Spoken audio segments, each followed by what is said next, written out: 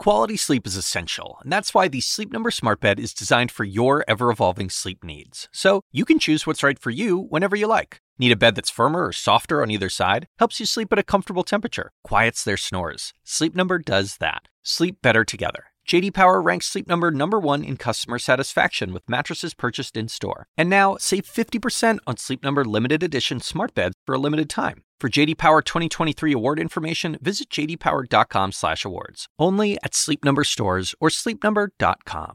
Hey, Dad. Forget Corona Shmona. Wyatt Morgan Cooper. Put his picture up again. Please show this beautiful baby, perfectly swaddled. Where's the baby? Who wants to look at us? That kid is, oh, look at him. Perfect head. So let me ask you something. Yeah. You and I have talked about having kids before and what it would mean. How did you feel when you had that little boy in your arms and you looked into his eyes? Yeah, it's hard to describe. I think it's slowly sinking in. It was sort of overwhelming, and yeah, it's amazing. I literally do not have language to kind of wrap my head around it and to explain it. But I think, things seem different and different in a much better way and more important. So I don't know. And things seem clearer. And you will honor the memory of your loved ones in a way you never imagined through how you love this kid. And your waspy ass is going to emote in a way that you're going to cry with a frequency you never imagined. Yeah, when he looks at you, when he recognizes you, you will see, my friend, this is going to be the best thing that ever happened in your life, and his too. Well, thanks, Chris. I appreciate it.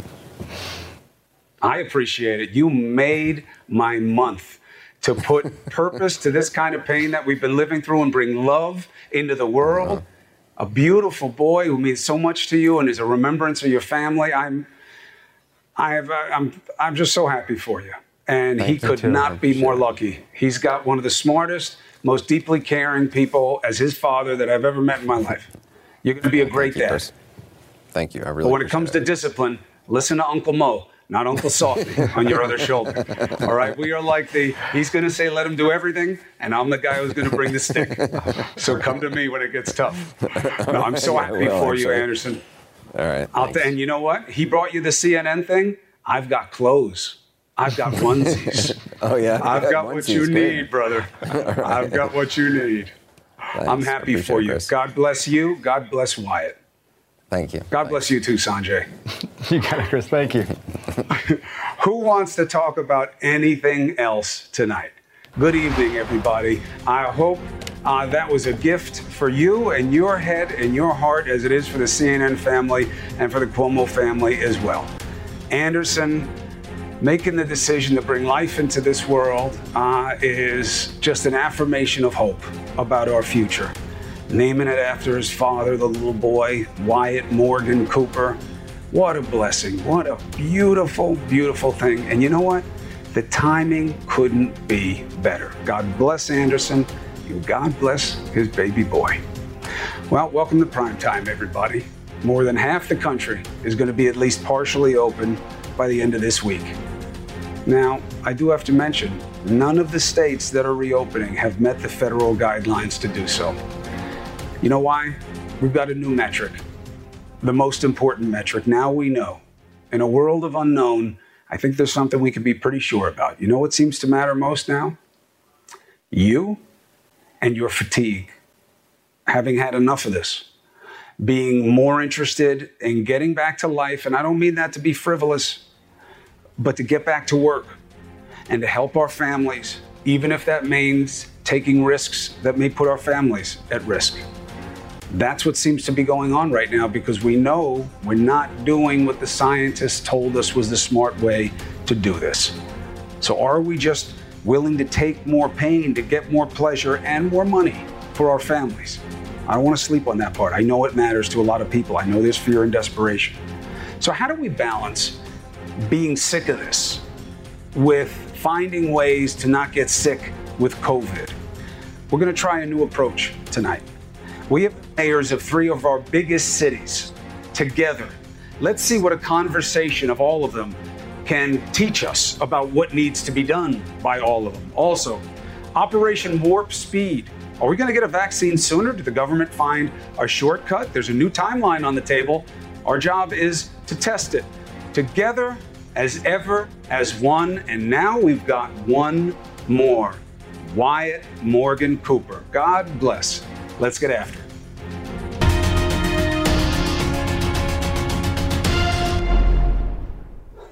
Man, it is so good to have news of love and somebody's life changing for the better, especially obviously someone who matters to me, but he matters to you too. Anderson Cooper has been your Virgil. He's been helping you through some of the worst times in our world for a decade. Great news. He's got a baby boy. Wow. Okay, so what are we dealing with? Politics. Politics have become part of the pain of this pandemic. The president, who said COVID was nothing, is now spinning that all these deaths, over 60,000, that he said would never happen, all this death is a sign of success. The testing and the masks and all of the things, we've solved every problem. Our death totals, our numbers per million people are really very, very strong. We're very proud of the job we've done. When somebody uses the word successful, I mean, it really has been successful. It's been very successful.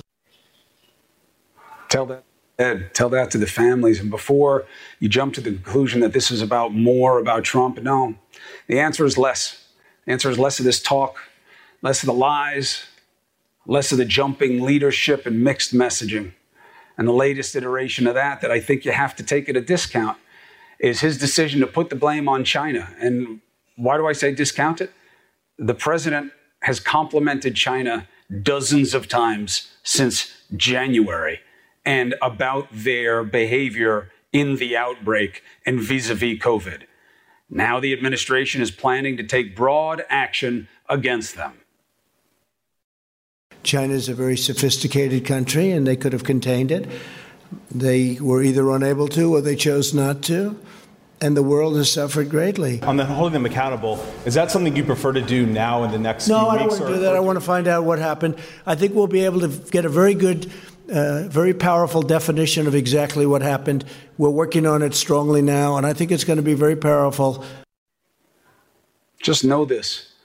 The criticism he just levied against China is absolutely applicable to him and to the United States of America, its government. Okay?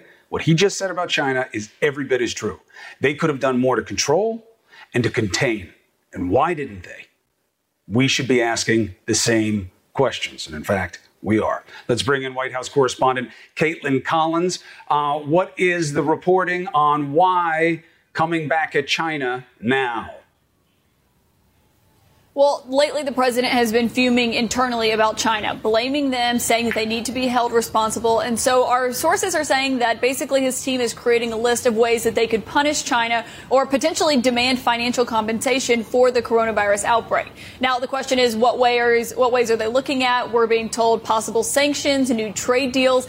Even some people floated the idea of possibly canceling some of the U.S. debt obligation to China, though we should note that two of the president's top financial advisors today said that is not something that is under consideration. But basically, they are crafting a list for the president who has been fuming internally about China. But Chris, the question is whether or not he's actually going to go through with these measures once they crafted this list for him. Because you saw what the president was saying today about China, but listen to what he was saying just April 1st, not that long ago, when he was pressed about China and their responsibility in this outbreak. People don't know where did it come from. I think we all understand where it came from, and President Xi understands that, and we don't have to make a big deal out of it. The relationship with China is a good one, and my relationship with him is really good. So, of course, the question now is, does he go through with these measures? Exactly. He has gone back and forth so many times. If you talk to the people who speak with the president every day, they say he changes his mind on China very often, where he says they've got a great relationship. So the question is, does he go through with these measures? And if he does, what does that do to the U.S.-China relationship? Let me ask you one more thing, because I know you know this stuff better than I do, so why not avail ourselves of your expertise to the audience? The idea of... So he says today, I know it came from a lab. I'm not allowed to tell you that. which is obviously being sarcastic because he was telling us that. Now, this happens right after the intelligence folks said, we don't have any reason to believe that this virus was a lab creation. What's the explanation of how those two thoughts go together? There's no explanation so far. And let me just stress, this is a really rare statement that we got from the intelligence community this morning, saying that basically that they did not believe the coronavirus was man-made or genetically mutated, they said, or genetically modified, they said, but they were still investigating whether or not it came from animals or whether or not there was some accident in a lab, and that's how this outbreak started to spread. Then just hours later, the president is asked about this. He expresses surprise that this statement was even put out there. He kept asking the reporter who put this statement out there. The statement that you see there that was the Office of the Director of National Intelligence speaking on behalf of all the intelligence heads, of course. And the president said that he's got evidence that it did originate in a lab. Though, of course, Chris, he did not cite that evidence. We've asked for this discrepancy, but it's really notable because you know who's running the Office of Director of National Intelligence is a very close ally of the president, Rick Grenell, his former ambassador to Germany. So it's really notable. We have not gotten an explanation yet, but what something is to watch is that on Tuesday, his next nomination to run the intelligence agency is going to be testifying on Capitol Hill in his confirmation hearing. So he's likely going to be asked about what is going on here and what the intelligence actually shows. It's more proof that the virus, COVID, is not the biggest illness that we're fighting in this society. Caitlin Collins, as always, thank you for carrying me through this conversation. All right, now, most states are beginning to open up. Tensions are running high in many of them. Why?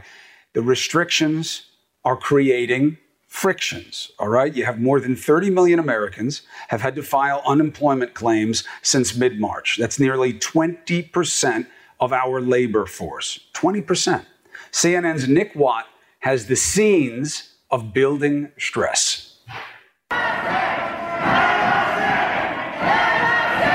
Armed protesters packed the Capitol's public gallery, a stand against Michigan's ongoing stay-home orders. Directly above me, men with rifles yelling at us, tweeted one state senator. Some of my colleagues who own bulletproof vests are wearing them. Just one arrest. We're told one protester assaulted another outside. Yes, you do have a right to fight for your inalienable rights. God gave you those rights. More than 30 million Americans have now lost their jobs during this unprecedented national shutdown. Pain and frustration rising. Open Texas now! Open Texas now! By this weekend, more than half of our states will have started to reopen with restrictions. In Texas, the COVID case count isn't falling. Still, restaurants and retail can reopen tomorrow at 25% capacity. We're not going to make anything here. It's just for the staff to be able to keep providing for their families on the day-to-day. Tomorrow you'll be able to get a legal haircut again in Wyoming. In Utah from midnight Friday, bars and restaurants can open. In Oklahoma, bars will stay closed, but gyms and movie theaters can open. On the flip side, Louisiana just extended stay home through May 15th. Ohio extended, no end date given. Boston extended its curfew through May 18th. Now, the federal social distancing guidelines were issued 45 days ago, advice that expires today. And now it's up to each governor to figure out reopening. And the new guidance that we've issued is guidance for how they can do that safely and responsibly. A draft of possible new CDC guidelines for businesses and institutions calls for stationary collection boxes in church, in restaurants, disposable menus, plenty sneeze guards, no salad bars, and in schools, desks 6 feet apart. Hard-hit New Jersey is taking it slow. First to open, among other things, golf courses, but one per cart and stay apart. We said, you know what, let's open them up this weekend, but let's make sure everybody plays ball. So this is a real test case for us. Here in California, Orange County beaches opened last weekend, but the crowds packed too tight. So we're going to do a hard close in that part of the state, just in the Orange County area. This Vacaville barber plans to defy the state's continued stay-home order. I'm going to defy all the way to the end. In Iowa, a gradual reopening, but only in counties with low case growth, and a nod to our grim new reality. COVID-19 isn't going anywhere anytime soon. The virus will continue to be in our communities, and unfortunately, people will still get sick until a vaccine is available. Now we're told one might be ready in January. The White House now calling this Operation Warp Speed. They'll start manufacturing while it's still in trials. Assuming it's going to work. And if it does, then you could scale up and hopefully get to that timeline. So we want to go quickly, but we want to make sure it's safe and it's effective. Nick Watt, CNN, Los Angeles. All right, our thanks to Nick. Now, you're listening to Dr. Anthony Fauci there about the vaccine. That gives one level of confidence. Who is in charge of this ramped-up vaccine effort? You know who's in charge of it? Honestly, I am. I'll tell you, I'm really in charge of it. That is bad, okay? Why? He does not know anything about anything that they're doing. And we are so dependent on a vaccine for our collective psychology, okay? Our collective confidence about moving forward, especially in somewhat of a risky way, that this has to be done right. And you and I, we have to believe in the process and what we're told. Credibility is key. All right. Does this new earlier timeline raise questions? Yup. Does it make sense to people who do this kind of work? Let's get an answer from a real pro. Next.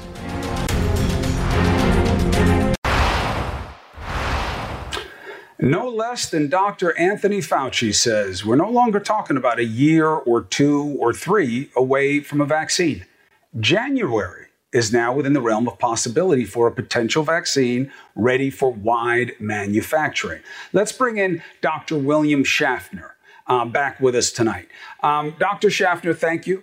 And based on what you heard from Fauci and what you know about why they feel this, do you buy the accelerated confidence? Well, Chris, first, let me also extend my congratulations to Anderson Cooper. Welcome, Wyatt Morgan. As my father used to say, isn't life wonderful? Now, that it said, is today. Let's get back to the hard reality here for a moment. I have my fingers crossed. You know, it's like running the quarter mile. You want to run faster, but you have to run the whole quarter mile. You have to be assured that the vaccine is safe and is effective. I mean, you certainly don't want to put an unsafe or an ineffective vaccine out to the populace. So it's in everyone's interest to make sure we dot all the I's, cross the T's, do them rapidly, but let's try to do it correctly all the way. You know Tony Fauci. I know Tony Fauci. I have complete respect for what he says. How did they speed it up, though? I don't get it. I don't get what happened here. He and his guys have been telling me, don't go jumping to tough questions about why we don't have a vaccine. They take time. Be patient. This is science. This isn't politics. What changed? So here's the big thing. They did a whole lot of little things, but the big thing that they're going to do is, even while the phase 3 vaccine trial is underway, the big trial to show that it is safe and effective, they're so optimistic that they're going to lay a big money bet.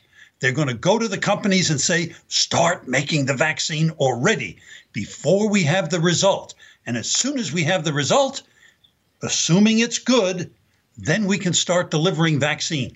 We don't have to wait to then gear up after we get the result. We're going to lay a big bet beforehand and hope that our horse comes in. But where's the confidence for the bet?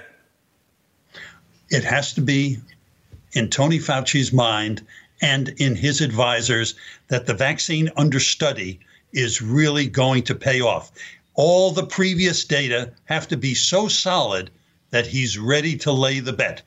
You look at the record of the thoroughbred before you put down your money, and that's able to shorten very substantially the timeline. We'll be ready to go with some vaccine as soon as the results come in assuming the results are safe and effective. Of course, if they're not, then you just destroy the vaccine. It's only money, and we'll start over. Right. I mean, look, I know I'm a journalist, but I trust Tony Fauci. I've known him most of my adult life. I trust him. I don't think he would sleep on the science of anything. But I'll tell you what scares me, doctor, and help me as the uninitiated. Obviously, I'm not a clinician. Seems to me they don't know what the hell they're talking about with this virus in general, why it gives people such different symptoms, why it affects some people in such weird ways, why it's killing people in weird ways, how it's even transmitted, and when you're really contagious. You know, the thing seems to be more of a mystery than ever. How do we go from that to an idea of, but you figure out how to kill it faster than ever? Well, we don't kill it, we prevent it, right? We prevent it from starting our infection. Mm-hmm. And we have the whole history of infectious diseases. We have previous laboratory work. We have the work in the monkeys. And then we have the work in the phase 1 trials with the people and the phase 2 studying larger groups of volunteers.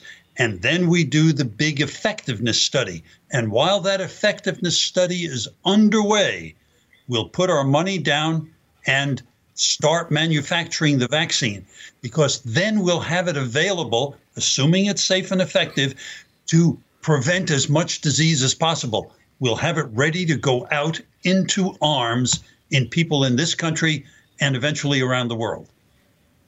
Schaffner, you willing to put some action on January? A little bit of money and a lot of hope. All right. I'll bet you lunch. And I'll bet it doesn't happen because you're the smart one. So people should be betting that you're right and I'm wrong. All right. And we'll see where it is between now and January. But I'm going to need your help a lot more between now and then, because there's so many questions we're going to have along the way. So Dr. William Schaffner, thank you. Fair enough. You're on. Done. All right. We got to get back to our lives again. Absolutely. And not just because we're being selfish. OK, look at the unemployment numbers.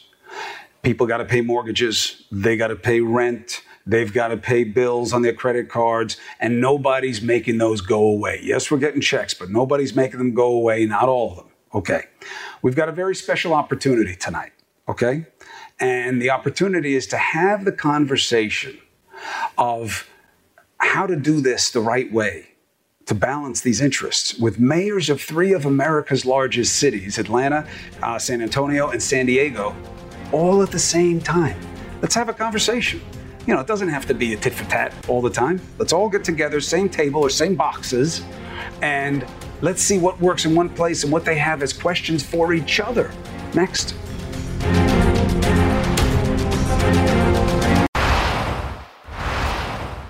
Reopening is largely going to be a state operation. You got the governors on top, but except with what we see happening in Georgia, they are relying heavily on the mayors of the big cities. Why? The mayors know better. They're their city. They understand the needs. They understand the challenges. So tonight we decided to do something a little bit different, okay? Let's try to really get together here, all right? We have the mayors from around the country, 3 of our biggest cities, different parties. Let them compare notes. Let them talk. I basically just want to give them my show's time to see if they can use it to basically have a Zoom conversation. Keisha Lance Bottoms, you know her from this show and elsewhere, obviously the mayor of Atlanta, okay? Ron Nirenberg, San Antonio, and Kevin Faulconer, San Diego. Welcome each and all. How are we doing with the comms? Can we see? Can we hear? Thank you for having me. Yeah. All right. First of all, thank you for taking the opportunity. And I mean what I said. Less me, more you, a good thing. Just as a kind of jumping off point, what's going on in Atlanta, which had nothing to do with the mayor, right? The governor did not give her any notice, any input, or any ability to change it. I just want to jump from Atlanta to San Diego, where you guys are taking a very different approach. And Mr. Mayor, what do you want to know from the experience of Atlanta's mayor about which way you're headed?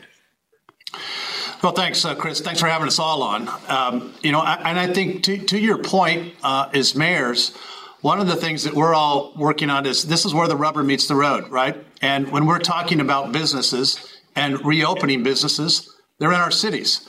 And so our ability to not only clearly communicate, but our ability to say, here's the rules of the road that we're going to establish when we're ready to reopen, I think is one of the most important things that all of us as mayors are working on right now, to really set that criteria, to communicate that criteria, because as you have talked about, people are ready to get back to work, but people want to do it safely.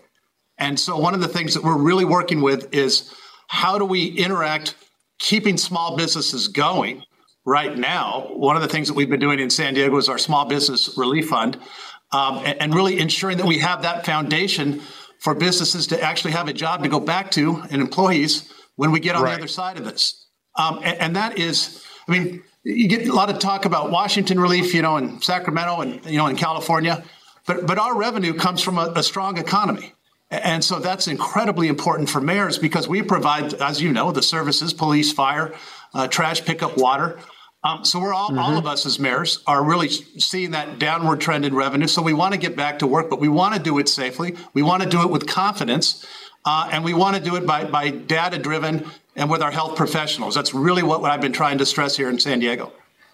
All right, I got you, Mr. Mayor, on the hypothetical side of how you want to set it up. So going from Mr. Mayor to Madam Mayor, the reality that you're seeing, Mayor Bottoms, in terms of putting out message, having it resonate with people and having them follow, still early where you are, but what are the indications about how successful you can be? So far, so good, Chris. We sent out a citywide survey. We've already gotten over 10,000 responses thus far, and overwhelmingly people are saying that it's too soon to open up. But we've also solicited from residents more feedback on, given where we are and that the state is opening back up, what can we do to make people feel more comfortable, and what is it that we should be doing that we are not currently doing? So in Atlanta, we're continuing to stand in the gap. We are continuing to deliver foods to the doors of our seniors, and we're providing foods to our kids and after-school care, and the small business loans are being passed out. And we're continuing to anticipate the day when we will get back to some semblance of normalcy. And as the mayor just said, it's about having something for people to get back to. But all across this country, mayors are dealing with budget shortfalls in the same way that corporations and small businesses are balancing their books as well. So, this now normal that we are in is going to definitely have an impact on cities across this country. I see Ron Nirenberg shaking his head. San Antonio, Texas, obviously meeting the wave of aggressive reopening there. I'm not going to saddle you with what your lieutenant governor said, that there are more important things in life than living, which was one of the most ridiculous things I've ever heard in my life. You've said nothing like that, but you do have to deal with people and their desperation. Listening to these two mayors, what does it mean in terms of what you're looking at with your own situation in San Antonio? Very important and thriving city. Well, absolutely, and great to be with you, Chris, and two people I come to admire and call friends here on the air with you. So I think first it's a recognition that the American economy, the engine of the American economy is our cities. And if we're going to have a healthy economy, it starts with healthy people. So we've really tried to be as clear and transparent as we can with the health data and the guidance from our public health officials about when it's safe to reopen. And it is a challenge with mixed messages from our state government. I know Mayor Bottoms is dealing with that a lot. We've had that as well here with a reopening in Texas that really defies the gating criteria that public health officials have universally accepted as the right time to open. But the success of our efforts, and we've had tremendous success here in San Antonio with flattening the curve and limiting the spread of the virus, has really not been about mandates necessarily, but it's been about transparency and folks buying into the fact that if we are going to get through this, we do it together. We stay home. We limit our public gatherings. We conduct ourselves in social distance in a way that we're saving the lives of our neighbors. You have to have the public confidence to be able to get through this, whether it's a mandate or not. And I've been very pleased that even in in the orders that the governor has been in conflict with the cities, the citizens of our community are still minding the public health guidance. We need to spread more truth in this process. This is too important. Can I grab you guys for another block? Can you guys stick around? Sure. Absolutely. Sure. Thank you. Of course, it's really hard to say no on national television, so I'm happy to exert that leverage. No, thank you to each and all of you. Let me take a quick break, and let's come back. And, you know, there's part of the story that we're not really talking about, that mayors are uniquely qualified to address. And it's an aspect that's going to affect all of us. So we're going to take it to a personal level. Let's keep the mayors. Please come back.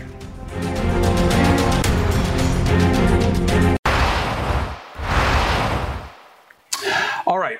I want to keep the conversation going with the mayors because they're in a unique position to address the one part of this nobody's really talking about. It's what the rest of the year looks like for you, your family, and your daily life, okay? We have the mayor of Atlanta, the mayor of San Antonio, and the mayor of California. Now, obviously, mayor of California, imagine that, also known as the governor of San Diego. Obviously, California is making plans about when to reopen. Texas is opening in part tomorrow. Georgia has already opened in parts that affect Atlanta, to be sure. So what I'm hinting at about daily life are really two main things for people that live in major cities like your own, okay? You got mass transportation, and then you got the big one that nobody wants to touch, schools. And we know why. We know why the president, we know why nobody, governor wants to talk about schools. Because you get it wrong with schools, you're going to pay a political price that's going to be hard to survive. So Georgia and Texas, school is closed. California, you guys are figuring out what to do with the rest of the year. It's closed right now. But starting with you, Mayor Bottoms, the idea of school and reopening, you can't reopen an economy and get people back to work if their kids aren't back in school because they won't be able to leave the house. Nobody can take care of the kids, especially in the populations that you guys represent. How do you deal with that? So I'll just give you another layer to that, Chris. In Georgia, there are independently run school boards. Most of them are not controlled by the mayor, separate school entities. And so when we were at the beginning of this pandemic, our governor deferred to local control and local leadership and decision making as to when to shut down schools. So that being said, I don't know what the governor will do as it relates to the schools of this coming fall. I know that the Board of Regents has already announced that they anticipate that college campuses will be open. That's going to be very interesting. I think, again, that's driven by economics because you're going to have young adults living in close proximity and congregate living spaces, which is what we actually don't want in the middle of a pandemic. And so we'll see where we are. There's been a big push for us to get laptops and tablets and broadband connection out to all of our students. So hopefully we'll be prepared for whatever the fall looks like. But Ron, Mayor Nirenberg, what I'm talking about, obviously the specific application is we're getting a little break on school right now because we're getting close to the summer. But if Texas moves as aggressively as it wants to economically and getting people back to work, where are their kids going to go?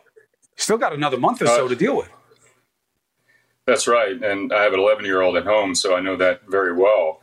You know, we have been working through child care options for essential workers since this began a couple of months ago. And so we have opportunities for child care even as Texas begins to open up. But that is a big challenge. And one of the reasons why I think there was a push by some of the essential workers and the medical community not to close schools down, because you begin to close schools down, you lose part of your workforce that is supposed to be on the front lines fighting this battle. But we've been trying to make options available at the local level for people to have care for their children when they have to get to work.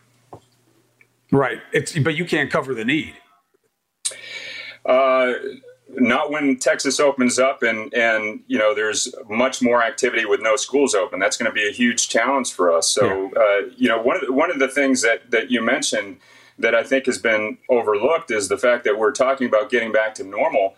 But keep in mind, when we go back to normal, it's areas of high poverty, that are on the other side of a digital divide. And now these students can't even go to school because they're not able to access the internet. So, our focus right now is to get through this crisis in the most healthful way possible.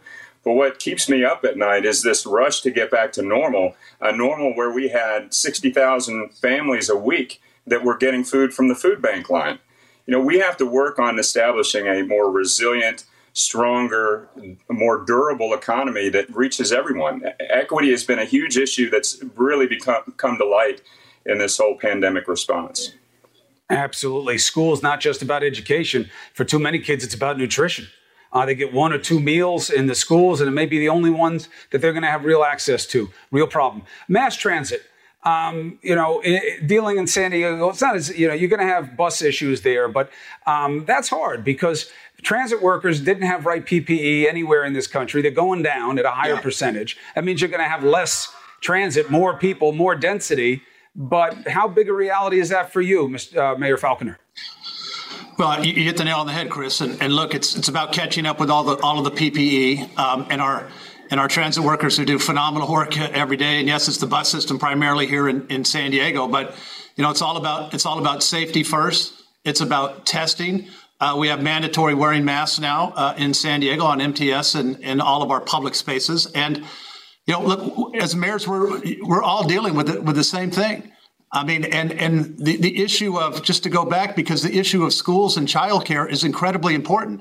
Childcare is economic development. You have to have, an ability for families to go to work, to reopen. And so all of that we are trying to filter through the lens as mayors of safety first, certainly preparation, but also really communicating, it's incredibly important. We're still under the stay-at-home order in California, but to communicate what those metrics will be when we can get open. So you start to plan ahead, not just for schools, but for businesses as well. I made a mistake. I shouldn't have put your party affiliations, because I would have loved to have people at home try to guess party affiliations, because they would not be able to tell you guys apart. And I think it's an important lesson for people. When you're dealing with what matters in cities, it is not about right and left. It's about reasonable. And each of you have distinguished yourselves in terms of how you're dealing with the needs of your people. Mayor Bottoms, Mayor Nirenberg, Mayor Falconer, I wish you each and all the best. This platform is available to you as the realities hit home where you are, and you need to get information out that really needs to be heard by the country. You have an invitation here that is open. God bless each and all of you. Thank you, Chris. Thank you, Chris. All right, be well. Now, in our hardest hit city, there is no letting up on the love for the lifesavers. Why do we keep hitting this? Well, you got to remember our interconnectedness, our interdependence. These are the people keeping us alive from this virus. So let's pump up the volume for the heroes of the pandemic in NYC. Woo! Woo!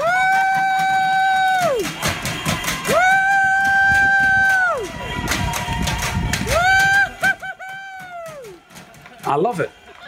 I love it, because that's what we have to be about. And you have to remember that as part of the balancing mechanism of this urge to reopen. Listen to their voices about reopening. They're begging us to do it as smartly and in as conservative a way as possible, because they are still overwhelmed in way too many places. So why are we great? You know why? We're great because we are good. We are good to one another. And I want to show you that goodness and doing right with our Americans right after this.